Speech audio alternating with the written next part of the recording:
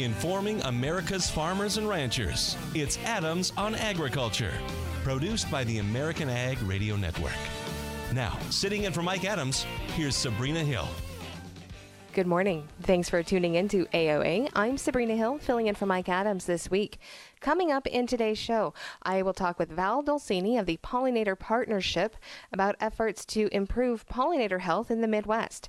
We also chat with Harrison Weber, who recently hosted soybean buyers from Mexico on a trip here in the U.S. to see firsthand our production. We'll have that and the day's top news, but we're starting out with a good friend of mine on the phone, Brian Winnekins, a farm broadcaster from Durand, Wisconsin.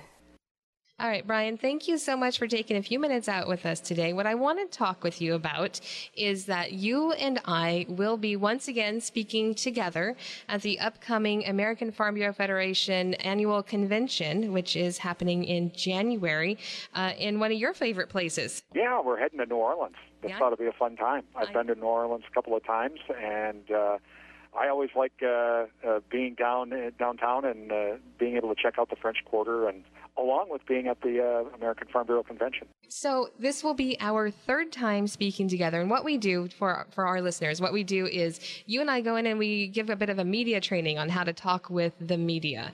So let's start off with you. And why do you think it's important that people learn how to speak to people like us? Well, I think really the biggest thing, Sabrina, is don't be afraid. Many of us in the media are farmers' friends. And not only that, but a lot of folks in the media, they're always looking for a story or looking for an expert on maybe food or something like that. And if you can have a great relationship with that person or with any other members of the media, you have a nice resource and a place to go to not only tell your story, but also maybe quash some incorrect stories that do get out there. And, of course, everybody knows about social media with fake news. We see that all the time. Now you have somebody that you can go to, and they're going to be able to help you quash that story. Let's talk a little bit about fake news, because that is such a buzzword right now, and there's a lot of mistrust with the media. Now, maybe not so much with people like us. You and I were farm broadcasters. We work with farmers all the time. We're dedicated to helping farmers get their information out correctly, accurately. But sometimes the other media that has no relationship with farming or maybe has taken on some bad information, they can put out information that's just incorrect. So what is a good way, do you think, to handle this? Well, first thing I think is don't approach that person in the media that may have had the wrong story. You've got fake news, or really be rude or aggressive toward them. They are also doing a job, and like it or not, they are human beings, and they do make mistakes. And I've always told folks, if you're respectful, that person you're being respectful to should return the respectfulness and be respectful back, and really truly want to hear your story. And that's really been the sad part with some of this, Sabrina, that I've seen over the years is everybody gets clumped together. Everybody in the media, even you and I, we get clumped together as you're part of the fake media and you're a problem to the country and all of that. And that's really not true. No different than no one wants to, farmers and ranchers don't want to be told that, well, all farmers and ranchers are just bad. Well, that's not true. That's a bunch of baloney. So to me, I think it's really important to just be respectful, be calm, and tell your side of the story and offer to show that media person why that story they either published or broadcast is either wrong or is inaccurate or whatever reason, and give them a reason to say, hey, okay, wait, we'll correct this. Most reputable people, yourself, myself, Mike, most of us, not all of us, but most of us in the media, if we make a mistake, we're going to fess up to it. We're going to say, you know what, we made a mistake. And I think we have to give those people a chance to do that. Right. And it's different to understand. I mean, we are all humans, so we all do make mistakes. That's different from having a malicious intent. Exactly. And that's there are folks out there that will use social media maliciously.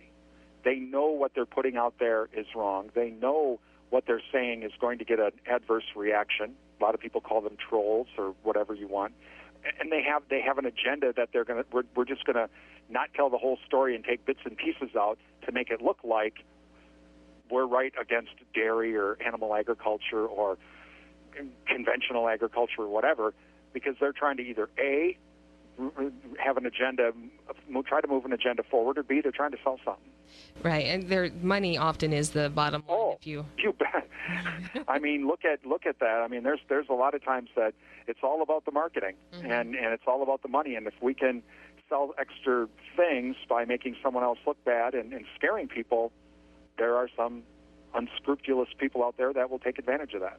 Right. Like I said, this will be our third time presenting together at American Farm Bureau Federation. So what would you say people can expect if they come to our session? I think they're going to, they'll probably learn a few things. They're going to probably hear some interesting stories that you and I have always, from some of our experiences. One story that I'm going to talk about is during the Minnesota Milk Conference last year, there was a professor of public relations from a university in Florida doing a presentation.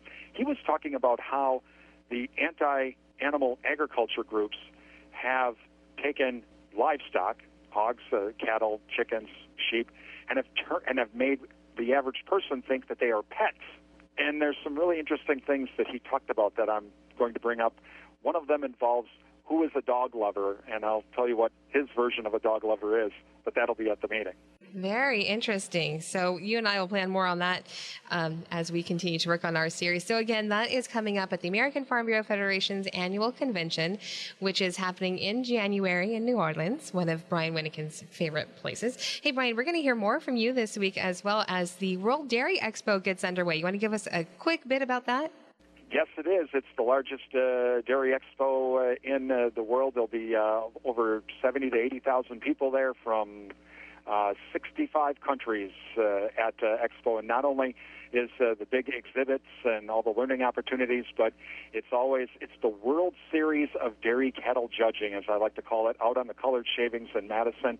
And if you win at World Dairy Expo, or you win the grand champion, you've won the lottery. That's how pretty, and that's very serious too. With a lot of the dairy farmers, there'll be dairy farmers from all over the country. The exception would be potentially Alaska and Hawaii, but even California's there, and Washington State's there, and folks from Florida and New York, all over the country. They'll be converging on Madison all this week, so we'll have some stories coming from Madison. You know, I got to go a couple years ago, as you know, and that was one of the most fascinating things for me to see was that there were dairy producers from just all over the country there. And it was fantastic to talk with them and talk about how the dairy industry is different in different areas. And there will be a very big contingent of Canadian dairy producers there as well. That also do show at World Dairy Expo. So there's always been this rivalry between U.S. and Canadian dairy producers on the colored shavings, but we're also going to try and maybe reach out to some of these Canadian dairy producers and talk with them about the current trade situation and the dairy Class 7 situation that's kind of holding up the NAFTA talks. And once again, I want to say thank you for joining us, taking some time out of your busy radio schedule, so I appreciate it. You're welcome. Once again, Brian Winnekins from WRDN, Durand, Wisconsin. Filling in for Mike Adams today, I am Sabrina Hill. We'll be back in just a moment with more agriculture news.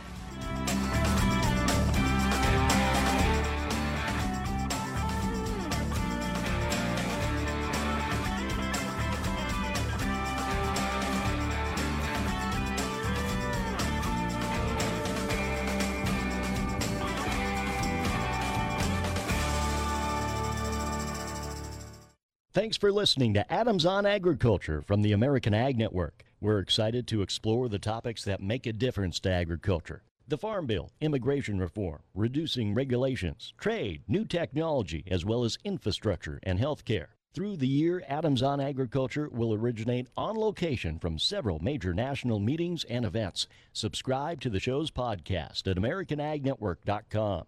Thanks for listening to Adams on Agriculture from the American Ag Network. It only takes a minute to find out if you may have prediabetes, and you can do it at doihaveprediabetes.org. But you're probably not going to, are you? Kids, work, listening to the radio. You're busy, which is great because busy people can't get prediabetes. Oh my, I read that wrong. They can. Should have worn my glasses. So visit doihaveprediabetes.org and take a short test, because prediabetes can be reversed. Brought to you by the Ad Council and its pre-diabetes awareness partners. It's a bully, but we aren't afraid of a fight. It's elusive, but our focus never fades. It's deadly, but we were born to defeat cancer. You may not have heard of us, but our work has helped millions impacted by cancer. We are the Leukemia and Lymphoma Society. We are leaders in advancing breakthroughs in immunotherapy, genomics, and personalized medicine. This research saves lives.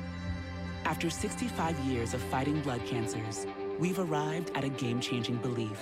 The cures for cancer are in our blood. The drugs and treatments we've developed for blood cancers have helped people affected by many different types of cancers. We are the Leukemia and Lymphoma Society. Beating cancer is in our blood. Learn more at lls.org. All right, guys, we're ready for our Four Seasons sunroom, and Daddy's gonna get a rec room with refreshments. Oh no, we'll be sleeping under the stars. Mom, what about the one with, the fun? Nice try, little.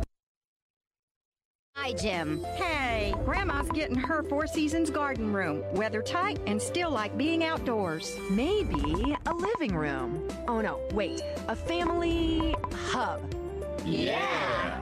No matter what the budget, the season, or the climate, Four Seasons sunrooms let you and your family enjoy the outdoors inside. Call now to hear more about these great offers from the premier manufacturer of sunrooms since 1975. More reasons for Four Seasons now.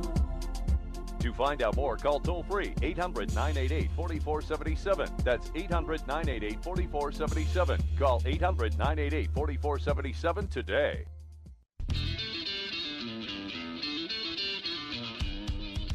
Information America's farmers and ranchers need to know. Adams on Agriculture. Now, back to Mike Adams. Welcome back to AOA. I'm Sabrina Hill, filling in for Mike Adams. One topic I love to help bring awareness to is pollinators and how important they are. I had the pleasure of talking with Val Dolcini, the president and CEO of Pollinator Partnership, also called P2. Val and I first met in California years ago, where I hosted a farm radio show, and he was the state director of the USDA Farm Service Agency. He then became the national administrator for the FSA in Washington, D.C., and then took his position at Pollinator Partnership. He now works to maintain pollinator populations through just all kinds of channels. Val, thank you so much for joining us today. You are in California talking with some folks from USDA. Tell us what you're doing out there. Yeah, I'm happy to. Pollinator Partnership does a lot of great work all over the country to support pollinator issues, whether it's the honeybee or the monarch butterfly or any of the thousands of species of native bees. And here in California, what we're trying to do is work with entities like NRCS at the Department of Agriculture to really develop a more robust approach to the population decline of the monarch butterfly. I think most folks are familiar with the migration in the Midwest that begins in the highlands of central Mexico and goes up through corn country into southern Canada. And more is known about the eastern migration that follows the eastern seaboard. And, there's also a western migration that people are familiar with when they see the overwintering butterflies in places like Pacific Grove. So we work to restore habitat. We work with farmers to make sure that they're planting patches of milkweed and other nectaring plants, which can be gas stations for these migrating monarch butterflies. And that's part of what I'm doing out here. And we had some good meetings yesterday with the state and with the California Farm Bureau Federation and with other organizations who are interested in the same things that we are. There are lots of organizations on the government and non-governmental side that are interested in doing what they can to promote and protect pollinators, and we're happy to be a part of that. Let's talk about the importance of the monarch butterfly. A lot of times when we talk about pollinators, we talk about honeybees, and I myself am guilty of this. But let's talk about why those butterflies are equally important. Well, the monarch is a pollinator. It's not the most efficient pollinator, certainly not like the honeybee, but it's really probably one of the most iconic pollinating species. And there has been just a tremendous population decline in the last couple of decades, as much as 90%, according to some scientists. So losing that species or seeing it decline, to the levels that it is today is something that we should all be really concerned about, because in many cases, Sabrina, pollinators are a keystone species, and the health of a given population of pollinators means that the local ecosystem is probably healthy and appropriately biodiverse as well. So that's why it's important to do what we can to ensure that we're providing enough habitat for these butterflies, which migrate hundreds and sometimes thousands of miles over the course of several generations. And P2 has been involved in monarch issues for a lot of years in the Midwest. We've got really successful programs in Ohio and in several other states there, and we're hopeful that we can develop the same interest and enthusiasm for protecting the species here in California, and I think that we'll be able to do that. You talked about milkweed a bit. Let's touch on that a little bit more and why this is such an important plant for those monarchs. Milkweed is absolutely essential because it's the plant that the monarch butterfly feeds off of, and it also lays its eggs on the milkweed plant. And it's really the only species that the monarch focuses on like that. So that's why it's so important to have native milkweed plants along these migratory routes. And in places like California, there could be a different milkweed in a different county. So it's really important that organizations like ours and government agencies like the Natural Resources Conservation Service have done enough of the science around, the types of plants needed for, the central coast of California versus Northern California versus the deserts of Southern California. So the milkweed is really key, but you also want nectaring plants incorporated into that seed mix, and nectaring plants can be viewed as kind of the gas station for these butterflies that may fly as many as 25 miles in a day and may migrate as far as 500 or 600 miles from California, for example, into Idaho, and thousands of miles in the case of the Midwestern monarch. And with that, with milkweed, with nectaring plants, with other pollinating plants, you're bringing in not only other pollinators, but other beneficial insects, and that's something that the farmers really like too. So it's a win for the monarch, it's a win for other pollinators, and it's certainly a win for the farmers who derive benefits from the bees that are attracted as well as other beneficial insects, and something that is a win-win-win is really a great thing to be a part of. For our farmer listeners, how can they get involved with helping monarchs and other pollinators as well? I think our website is a great place to start. We've got all kinds of free resources on our website at Pollinator, www.pollinator.org. We've got eco-regional planting guides, which help folks who may be backyard gardeners, but also maybe farmers who are interested in planting hedgerows or learning the things that grow well in their part of the world. They type in their zip code, and up comes a planting guide for the Central Plains or the Central Coast of California or, the Delmarva Peninsula near Washington, D.C. So there are lots of good resources on that website. And there's also good science. We're an organization that's focused on good science, which, is the foundation for good practical outcomes that make sense on the ground for farmers, for ranchers, for backyard gardeners, and others. And so our website's a great place to start. All right. And while I have you on the phone, is there any update to bees and bee health that you can give us? Well, we are going to sponsor, as we have for the last 17 years, some meetings in October, the meetings of the North American Pollinator Protection Campaign, otherwise known as NAPSI. We've sponsored those meetings now for the last 17 years, and in mid-October, we'll sponsor the 18th version of that. A part of what we do at NAPSI, in addition to convening task forces on topics that range from urban agriculture to native bumblebees, we sponsor a lot of scientific research around honeybee health. And so we look forward to talking with some young researchers that we've funded over the last year to hear about their latest developments on honeybee health research. We have just concluded our second annual Mitathon, which is a week in September that encourages beekeepers around the country to try and determine the level of varroa mites in their hives. And we're still parsing the numbers on that, so I don't have any reports for you. But, it just gives beekeepers, whether they're commercial beekeepers or sideliners or backyard hobbyists, a better way to determine the health of their hive, and that's really key for, all kinds of beekeepers around the country. I think, hive health goes up and down around the nation depending on the time of year and depending on climatic issues. Certainly it's been a challenge for beekeepers in the Carolinas for obvious reasons, but in the area where I live around Washington and out here in California, I think hives have been reasonably healthy, and honeybees are another species that everybody is familiar with. It's an iconic ambassador for all pollinators, and, they're absolutely essential to our food systems. Those meetings that you have in Washington, D.C. In October, you talk about research for honeybee health. What are some of the other topics that you'll hit on during that time? We're going to talk certainly about monarch issues. We're going to talk about vegetation management and plants that are particularly good for pollinators. We'll talk about native bee health, which is a key issue for, folks all around the country.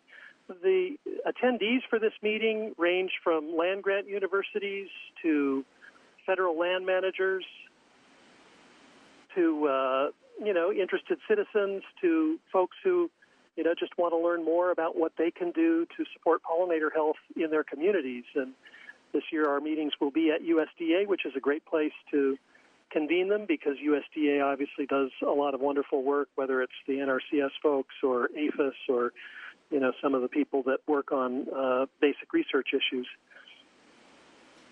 All right, and we'll try to keep updated on what happens there as well. Anything else that you'd like for our listeners to know about, Val? The work of P2 is really widespread, and, we range from working with private companies to private citizens and everything in between. It's really an issue that there's a lot of goodwill around these days. We're the group that protects pollinators, and there's a lot of interest in protecting pollinators all across North America. So we're happy to bring people together for meetings like the one that I just described, or smaller convocations of folks, here in California or in the Midwest or other places where we do work. What was your web address one more time? The web address is www.pollinator.org. Perfect. Thank you so much for taking some time with us today, Val. Absolutely. Always a pleasure to visit with you. Thank you again to Val Dolcini, President and CEO of Pollinator Partnership. You're listening to AOA. I'm Sabrina Hill, filling in for Mike Adams. We'll be back in just a moment.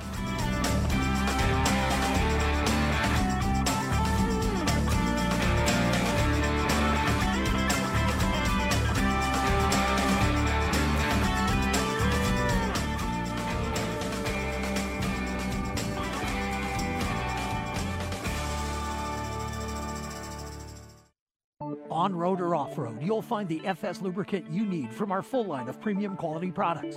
At FS, our lubricants use the highest quality base oils and latest additive technology to meet and exceed most manufacturer specifications. Advanced protection against wear ensures you'll get maximum value from both your lubricant and equipment investments. Squeeze every bit of performance out of every piece of equipment you own. Let the FS Energy Specialists help you go further. Go further with FS. Visit gofurtherwithfs.com for more information. Some of the best sounds you'll ever hear are generic. Safe. Effective. Even money-saving, just like FDA-approved generic drugs. Even if they don't come in the exact same color or shape as their brand name equivalents, they have the same key ingredients and go through a rigorous review process. Talk to your doctor or pharmacist today and visit fda.gov/generic drugs. Generics are safe, effective, and can save you money. You'll like the sound of that. Time now for a market check here on Adams on Agriculture. I'm Rusty Halverson from the American Ag Network. For the grain and oilseed sector, we are backpedaling on this Tuesday after Monday's rally. USDA said Monday afternoon that the U.S. soybean harvest slowed down a little bit last week while the nation's corn harvest continued to move ahead. As of Sunday, 26% of the nation's corn crop harvested, 9 points ahead of the 5-year average. Soybean harvest slowing down a bit last week. As of Sunday, 23% of the crop in the bin, just 3 points ahead of the 5-year average. We rallied in soybeans on Monday. On this Tuesday, bending a fraction to a penny and a fraction lower. November beans surged to a firmer close to begin the week. The short-term moving average picture said to be bullish for November. The market trading above its 10-day and 20-day moving averages to begin the week, hovering near 856, the 40-day moving average on this Tuesday. In corn, December blasted to a sharply higher close on Monday. On the upside, December corn is approaching a test of last week's high at 366 3/4. Ag weather forecast calling for moderate to heavy rain and cool weather to cover the western Midwest this week. That combination unfavorable for the harvest. Eastern Midwest areas will have drier and milder conditions. Winter wheat said to be 28% planted nationwide, according to USDA. We're trending 3 lower in Chicago and Kansas City wheat on this Tuesday, fraction to a penny higher in Minneapolis spring wheat. Live cattle trending 60 to 85 cents lower, 50 to 85 lower in feeder cattle. Lean hogs near steady to 77 lower. You're listening to Adams on Agriculture, presented by the American Ag Network. I'm Rusty Halverson. Do you need a car? Been shopping only to be turned down because of bad credit, low credit, no credit, bankruptcy, or divorce? Guess what? Today's your lucky day, because now you can buy a car, truck, or SUV, just about any vehicle. It's true. Bad credit doesn't matter. No credit doesn't matter. Bankruptcy or divorce, it just doesn't matter. As a matter of fact, your job is your ticket to your new vehicle. We're Auto Credit Express, and we've helped thousands of people just like you. Antonio H. told us, great company, got me connected, and the day I went in, I drove off in the car I wanted. 100% worth your time. Need a car? Get started now and drive off as early as today. Just go to 11ignoremyscore.com right now. That's www.11ignoremyscore.com. Auto financing the easy way. 11ignoremyscore.com. Get started today. Auto financing the easy way. Information America's farmers and ranchers need to know. Adams on Agriculture. Now back to Mike Adams. Welcome back to AOA. I'm Sabrina Hill, filling in for Mike Adams this week. We have a quick Farm Bill update for you before we get into our next interview. The chairman of the House Agriculture Committee, Mike Conaway, says he intends to work through the October congressional recess in an effort to get the kinks in a new Farm Bill worked out. I've committed to my colleagues. I'll be in D.C. every day of the month of October that we need to make this thing, get this thing done. There's no real reason why we shouldn't get it done if we're just talking about those policy items, because we know what they are, we know what resources we have. It's just a matter of making the decisions, which will be hard because we'll have to reset some priorities. But I think we get this thing done and voted on the lame duck and be ready to start the new year with it. I know a lot of folks would try to argue it's just SNAP, but it is all 12 titles. We don't have policy agreements across all 12 titles. Some are easier than others, but they're all meaningful, but none of them, either individually or collectively, are enough that says we should not be able to get this done. Pressure will mount as permanent law threat begins to emerge on January 1st, but I think we get this done. It's just a matter of coming to grips with hard decisions. Conway says he's not sure how hard it will be to get the new Farm Bill passed during the lame duck session of Congress. You know, there's a lot of conversation that the Democrats will take control of the House and we'll switch chairman. The guy that would benefit the most from that, I don't think that's what's going to happen, but the guy that would benefit the most is Colin Peterson. And he, to his credit, has openly said over and over and over that, no, he wants this one done in 18. Even if he's the chair in calendar 19, he does not want the Farm Bill rolling over. And so, I can't speak to the Pat and Debbie Stabenow, Pat Robertson and Debbie Stabenow. They've not said anything other than they want to get it done. But at least the guy who would benefit the most from waiting on the election has said, no, let's get this done. Andy says there's no real need to worry on farmers' part about the legislation. Well, we've had expired farm bills before. They're worried now. They're worried about trade. They're worried about commodity prices. And, yes, they're worried about the farm bill.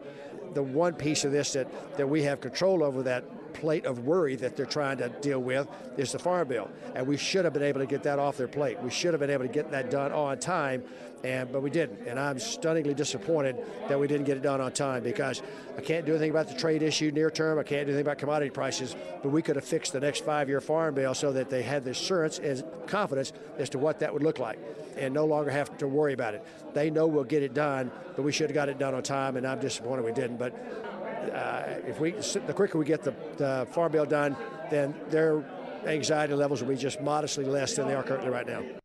That's House Agriculture Committee Chairman Mike Conaway.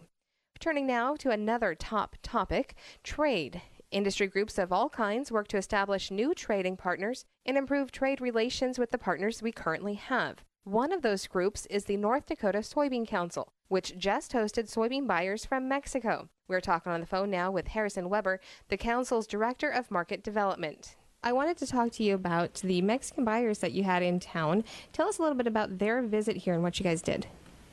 Absolutely, Sabrina. Well, as you know, the North Dakota Soybean Council is the 12 board that's led by 12 elected farmers throughout the state of North Dakota, and it's the council's role to invest the North Dakota soybean checkoff resources to become the leading soybean supplier really in the world for the benefit of our producers. And one of the ways that we do that, or is working on behalf of our farmers, is by bringing trade teams to our region and connecting our foreign customers with producers. So late last week, we actually had a group in from Mexico, and we had 9 participants there, and it was kind of capping off our fall trade team season, I guess. And so they were kind of our last group in the region, but we were excited to host them and had a great day with them. What were some of the things that they were specifically interested in? Well, the group from Mexico, as I mentioned, was nine buyers. We had the largest beef company in Mexico. We had a dairy association, several poultry companies, and a few shuttle people, and they were very interested with our very clean fields. As we were driving on I-94 and going to western Cass County there, they were pointing out the lack of weeds in our fields and very, very impressed with that. They were also impressed with our naturally high essential amino acid profile in our soybeans with the technical data that we're able to provide them. So, and then also the infrastructure investments that we've been making, as our more private investments, but they're very impressed with the elevator facilities as well as our rail facilities and our general infrastructure with our highways and roads getting the product to market. So. All right, and so can you compare, I know that you had some buyers from the Philippines in a couple of weeks ago. Can you compare the two visits? Yeah, so each country, we've hosted over 80 different soybean companies throughout the world, representing from 14 different countries. And I'd say one of the biggest differences would have to be on like in the Philippines. They've never seen anything like our grain shuttle facilities here. So when they come, their eyes get really, really big and are impressed with our storage capabilities, and they virtually have no infrastructure like we have. The group from Mexico maybe were representatives or are representatives of some more sophisticated companies, and so they're maybe used to some of our facilities a little bit more, but certainly, a lot of overlap in the questioning, but you can tell once we get down to the nitty-gritty, their questions do vary quite a bit, actually. What were some of the other countries that came to visit over the last few months? Well, we had Malaysia, Thailand, Myanmar, the Philippines, of course. We did have a couple from China. They were U.S. domestic staffers, but were here. They came. We had, let's see, I'm just trying to think, Mexico, of course, recently. I'm just kind of going off the top of my head here. And then we had a group from South Korea that represented. They were oil buyers, soybean oil buyers, but they represented about 80% of their country's imports for soybeans, and so they were a big group that we also had. So a lot of variety there.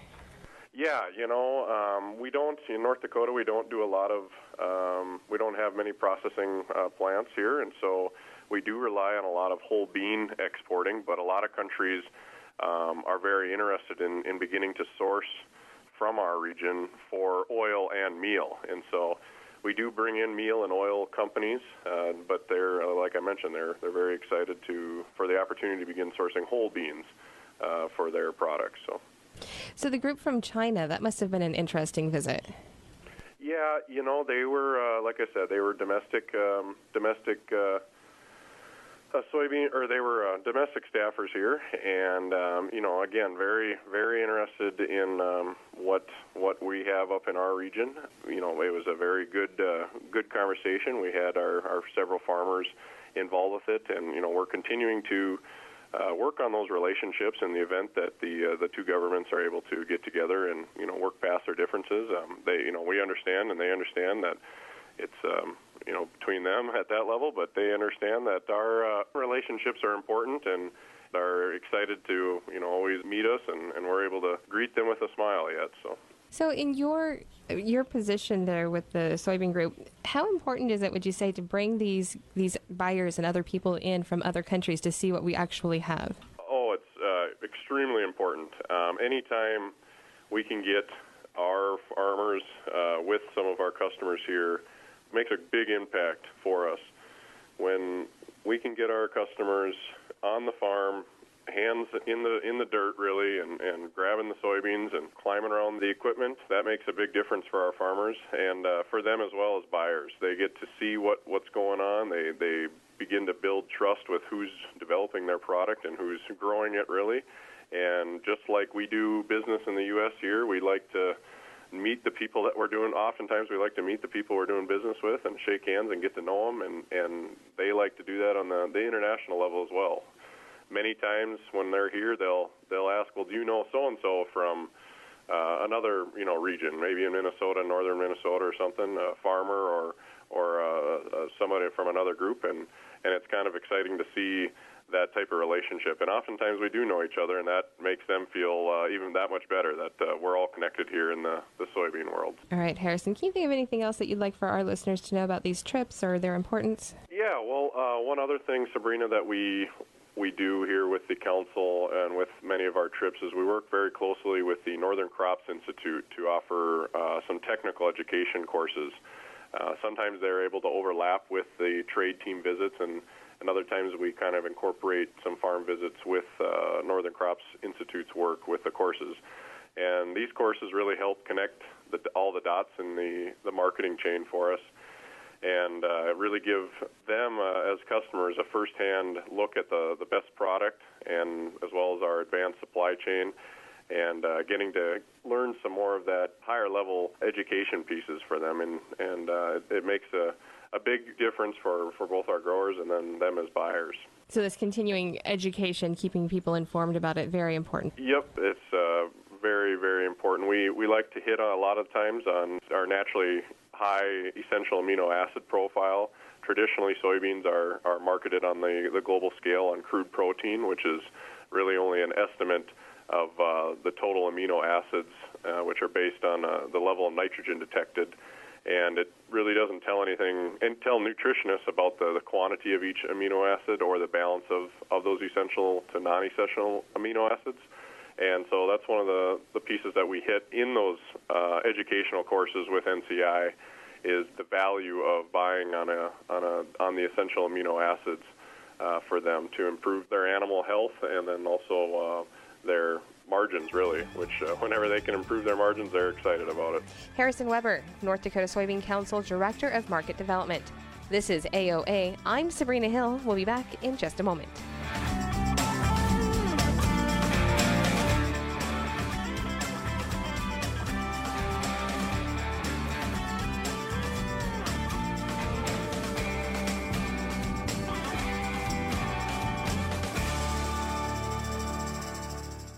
Have you written a book and want to get it published? Then call Page Publishing at 800-955-4538 immediately. That's 800-955-4538. Page Publishing is looking for authors of all types of books. And unlike most publishers, Page Publishing will take the time to review each and every book submitted to them and give you their feedback. If they like what they read, they'll get your book into bookstores and for sale online at Amazon, the Apple iTunes Store, Barnes & Noble, and other outlets. They handle everything: editing, cover design, copyright protection, printing, publicity, and distribution. So if you've written a novel, children's book, cookbook, inspirational work, poetry, or a biography and want to get it published, then you need to call Page Publishing and do it immediately. Call 800-955-4538 now for your free author submission kit. Again, for your free author submission kit, call 800-955-4538. That's 800-955-4538. Your road to fame and fortune could very well start with this simple phone call. Call Page Publishing at 800-955-4538 for your free author submission kit. Did you ever look at the stains in your coffee cup and then realize that's exactly what happens to your teeth? Power Swabs is the 5-minute solution to get your teeth white without visiting the dentist. This is John Greenhut, the CEO of Power Swabs. And if your teeth are stained from coffee, tea, or smoking, all it takes is 5 minutes with Power Swabs. In 5 minutes, you'll see an average of 2 shades whiter teeth, and in 7 days, 6 shades. It's clinically proven to whiten natural teeth as well as caps and veneers. The secret is a tooth detergent that was developed by Dr. Martin Ginniger that lifts stains off of your teeth. Best of all, there's no messy strips or trays that you have to leave in your mouth for an hour. Just swab your teeth for 5 minutes, and you're done. To try Power Swabs risk-free, call 866-504-0276. That's 866-504-0276. I guarantee your bright white smile will have your friends talking about how great you look. Try it risk-free today.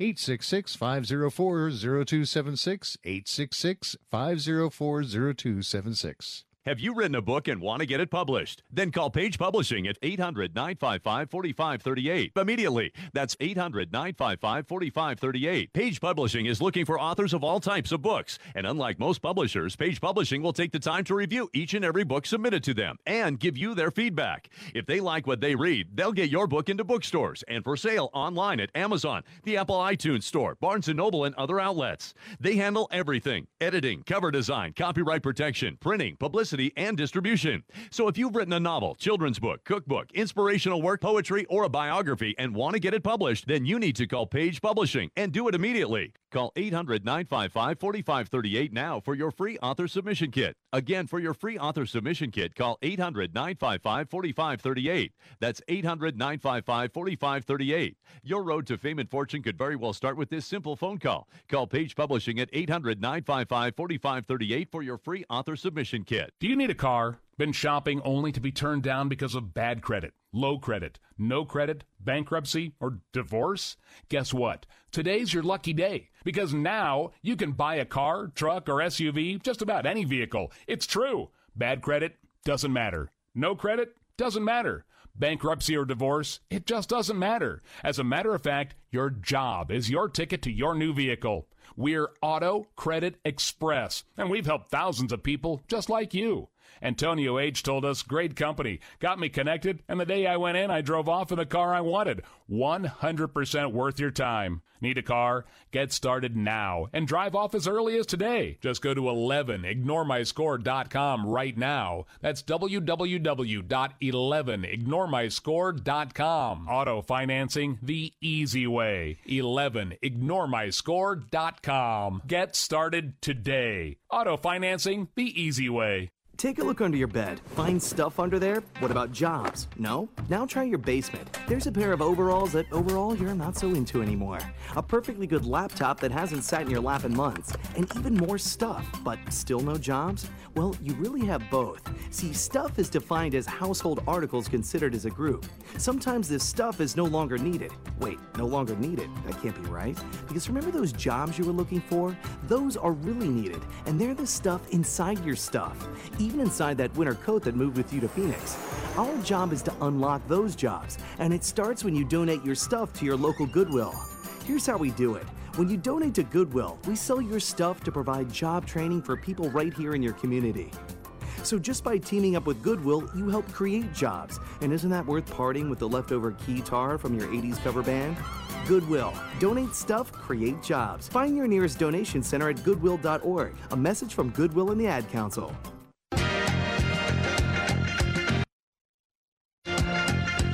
information farmers and ranchers need to know. Adams on Agriculture. Now back to Sabrina Hill. Welcome back to AOA. We have an update on the day's news for you now. The updated North American Free Trade Agreement has many procedural hurdles to pass before farmers and ranchers can see any benefits. President Trump called the agreement a promise kept regarding his trade agenda, as NAFTA will become the U.S. Mexico-Canada Free Trade Agreement, or USMCA. This new deal is an especially great victory for our farmers. Our farmers have gone through a lot over the last 15 years. They've been taken advantage of by everybody. Prices have gone way down, and we're working on some other deals that are going to make them very happy also. But this is a very, very...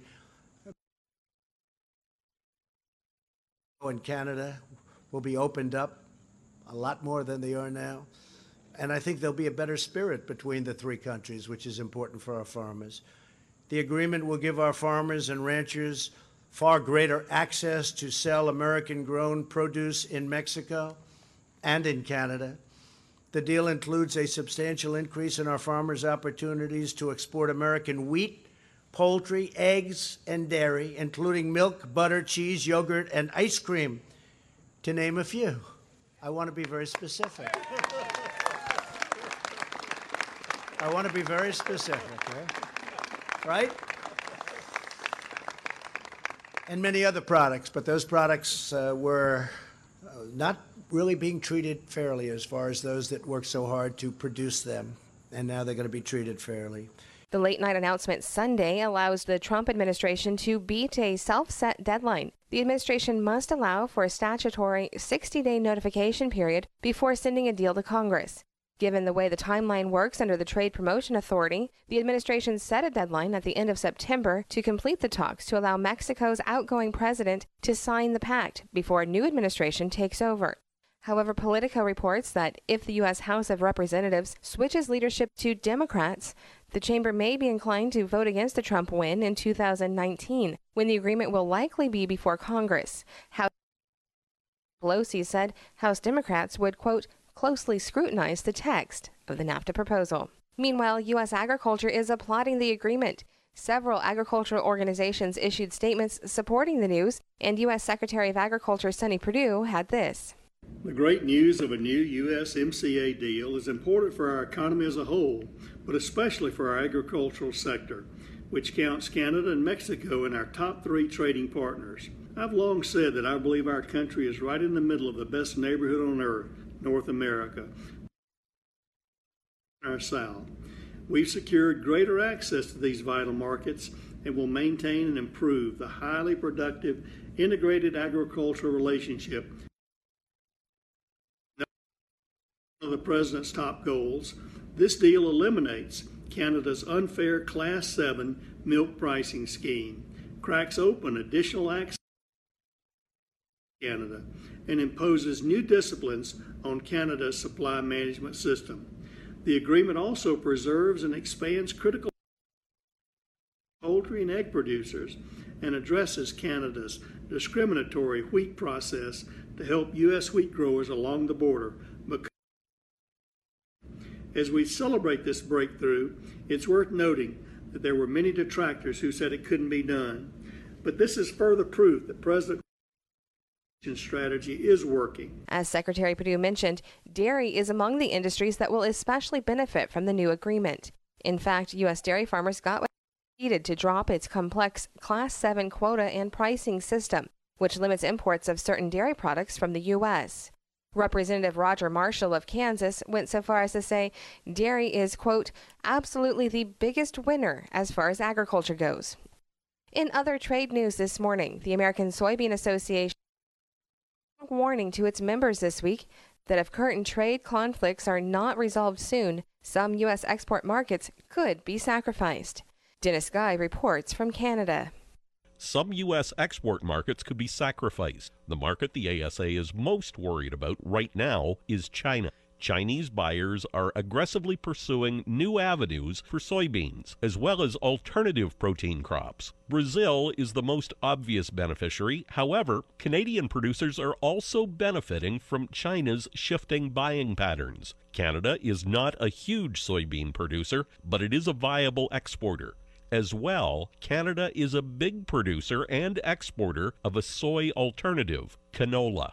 John DePutter is a longtime commodity analyst and publisher of the Canadian Ag Alert newsletters. DePutter is no fan of tariff-driven trade wars. He says that a tariff mentality is a simple recipe of short-term gains for long-term pain. And right now, Canadian oilseed producers are cashing in on some of those gains.